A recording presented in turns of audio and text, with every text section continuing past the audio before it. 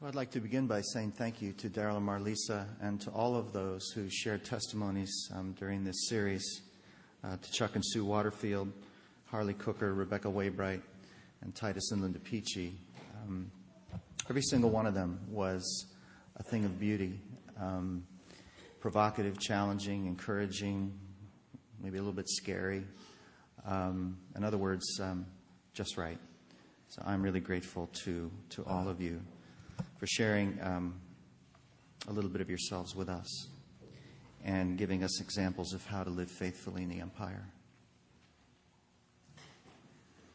And whatever you do in word or deed, do everything in the name of the Lord Jesus, giving thanks to God the Father through him.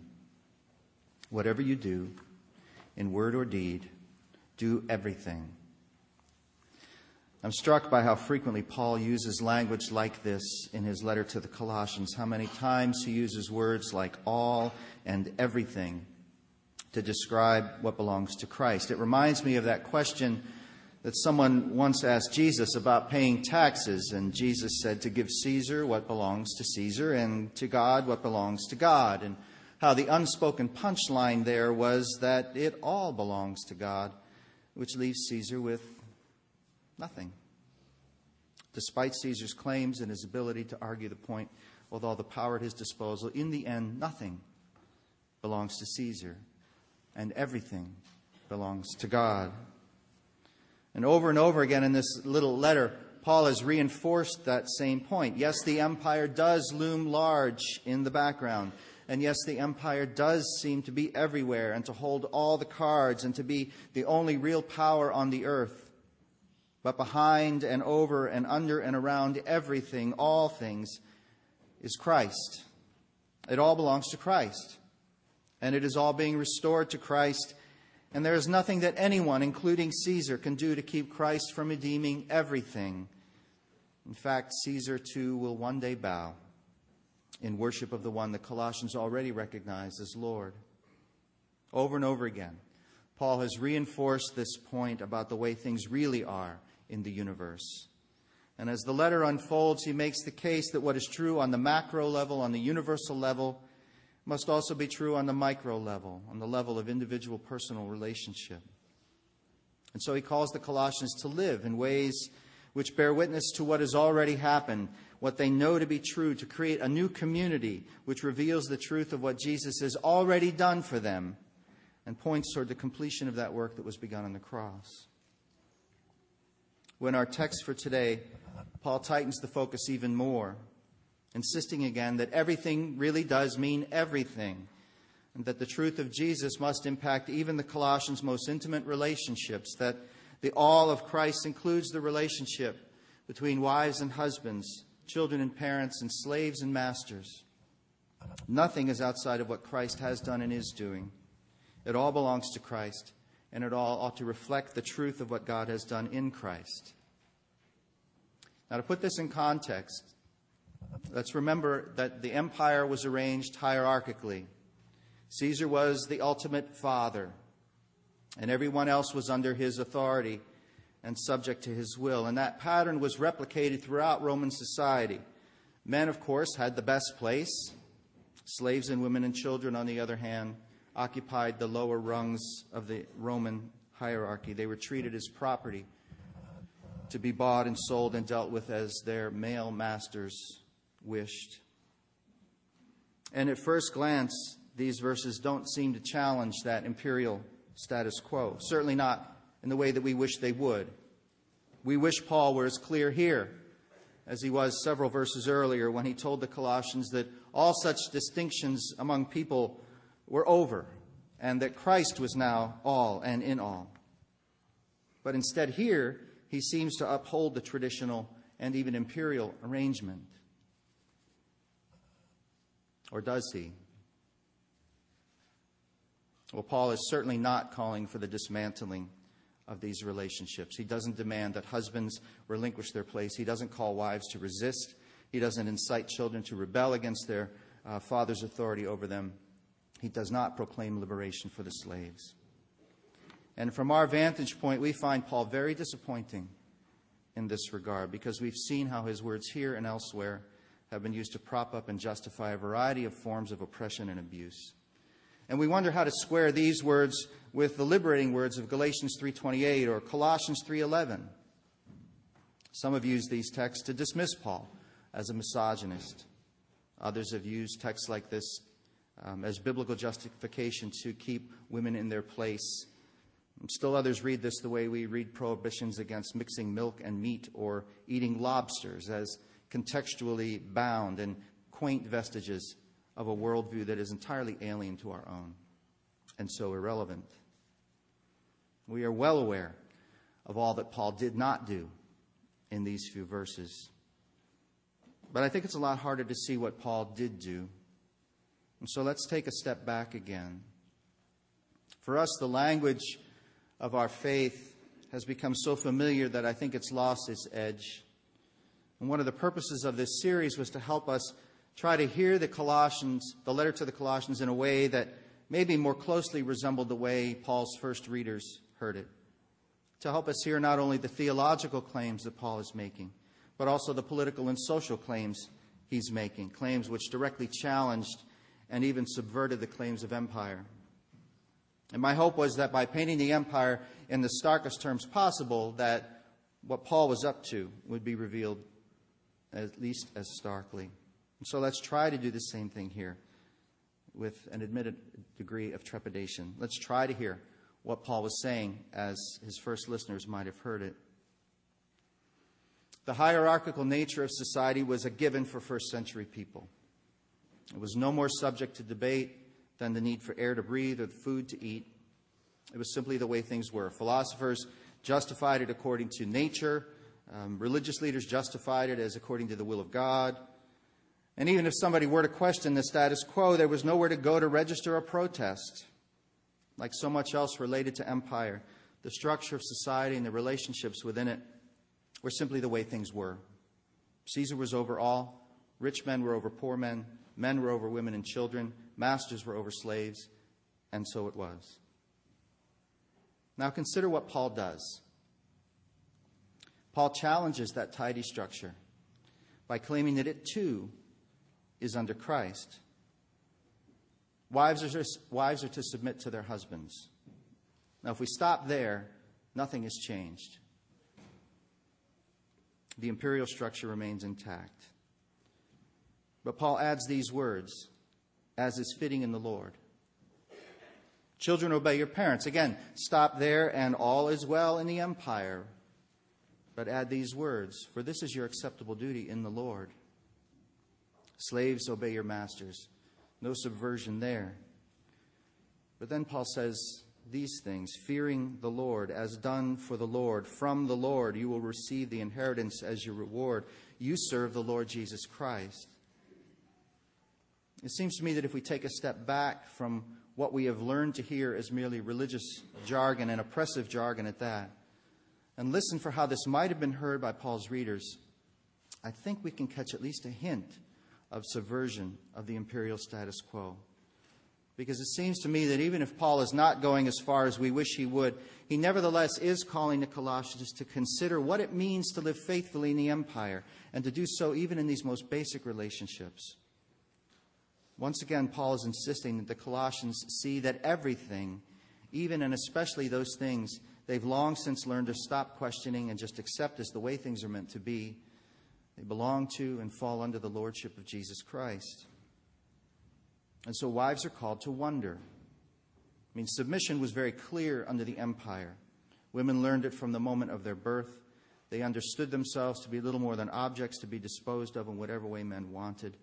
If they were lucky, they were given to a good and kind man. If not, well, there was no sense complaining. Either way, submission meant doing whatever their father or husband told them to do. It was the way things had always been. But Paul introduces a question. What might it mean to submit to one's husband as is fitting in the Lord? How might that qualifier change the meaning of submission? And what does it mean to know that the husband is himself subject to Christ? And in case we missed it the first time, Paul makes clear that husbands too have an obligation to their wives, and so makes plain what is implied in verse 18. A relationship under Christ's authority is different from a relationship under the empire. Or at least it should be. It's different because the Colossians have clothed themselves with love. And suddenly marriage is more than an exchange of property or contractual arrangement, a simple hierarchy. It's a relationship between two people who have died with Christ, who have shed the old clothes of empire and put on the new.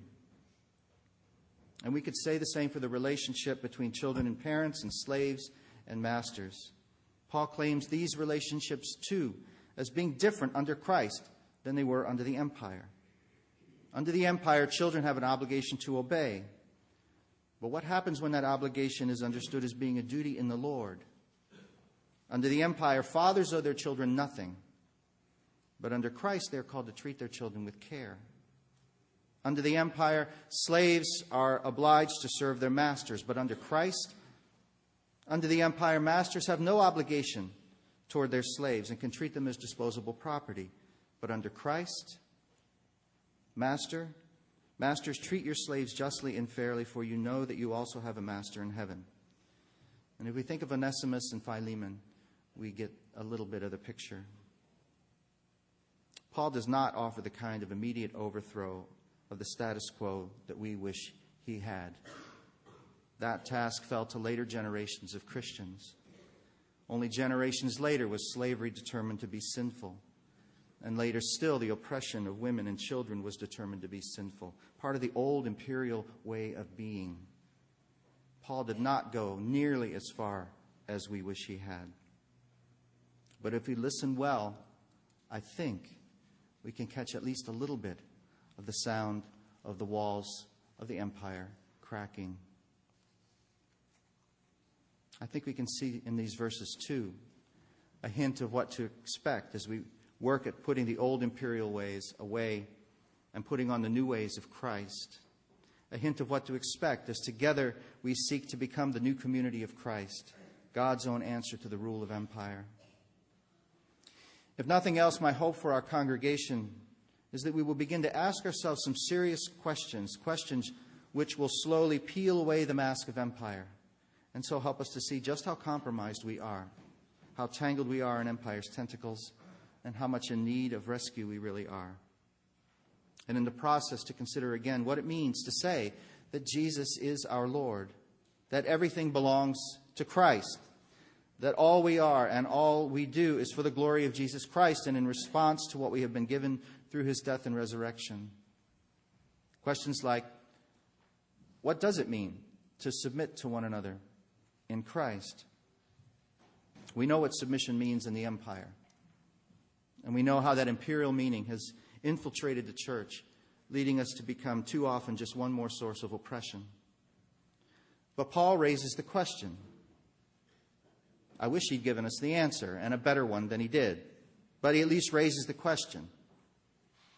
And like the Colossians, I think it's our responsibility, our obligation to try to figure out what the answer is, and to do so with full confidence that our community belongs to Jesus Christ, and so will one day become exactly what Jesus intends it to be.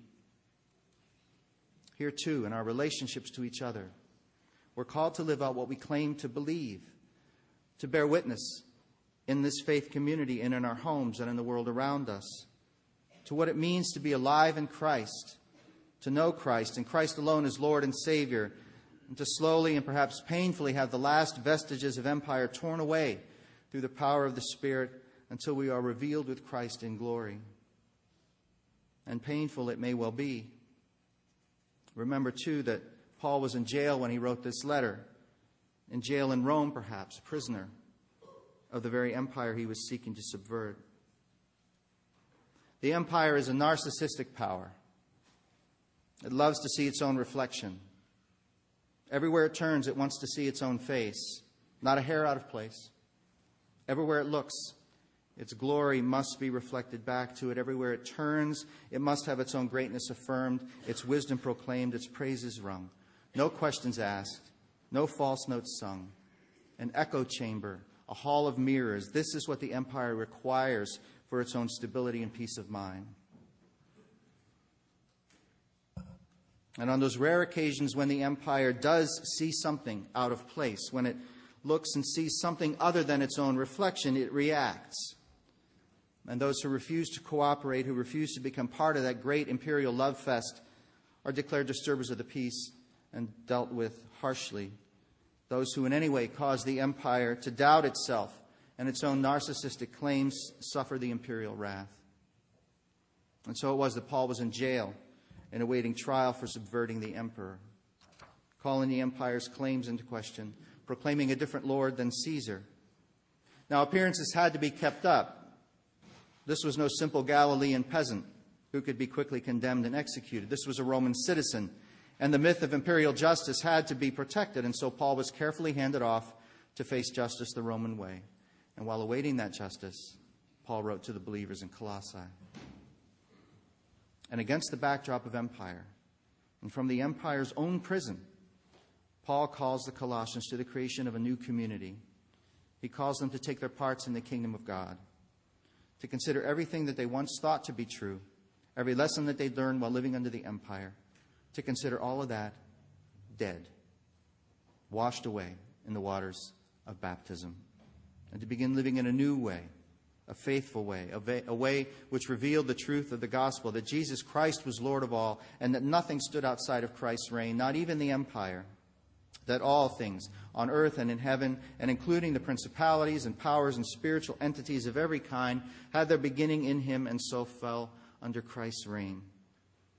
Paul calls the Colossians to create, in other words, a community which does not resemble the empire at all, a community which instead looks like Jesus, a community made in the image of God, a community, if you will, which will not reflect the empire, and so may well run afoul of it. There's risk involved. Paul and the early church underwent persecution from the empire for their efforts to live faithfully. So did our Anabaptist ancestors. Now we, for our part, are more likely to face ostracism from the church, from other sisters and brothers who see no contradiction between being a Christian and being an American. We may be inconvenienced and experience some economic disruption as we seek to disentangle ourselves from the empire of global consumption.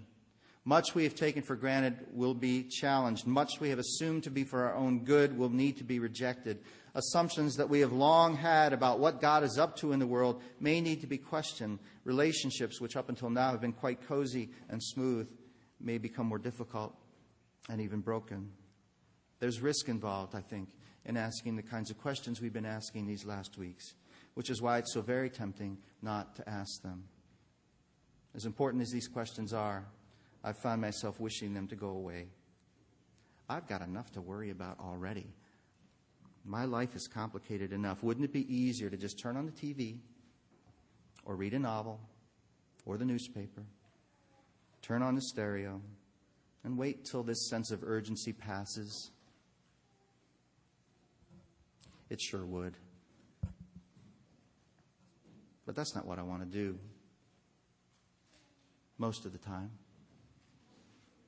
In the first sermon of this series, I told you that I need my faith community to agree with me that the question of what it means to live faithfully in the empire is important. That even if our answers to that question are quite different, that you'll at least agree with me that the question itself is worth asking. And I've been moved by the level of conversation among us these last weeks. In all my years here, I don't think I've ever seen anything like it. It seems to me that the Spirit is at work among us. I'm sorry to see this come to an end, frankly. There's a lot more I'd like to say, and a lot more that I'd like to explore. As long as my first two Empire sermons were, I have a lot more to say. But I'm thankful for now that we've gotten as far as we have these last weeks. And I'm glad for the results, and I'm very glad and grateful that the Spirit does, in fact, seem to be moving among us.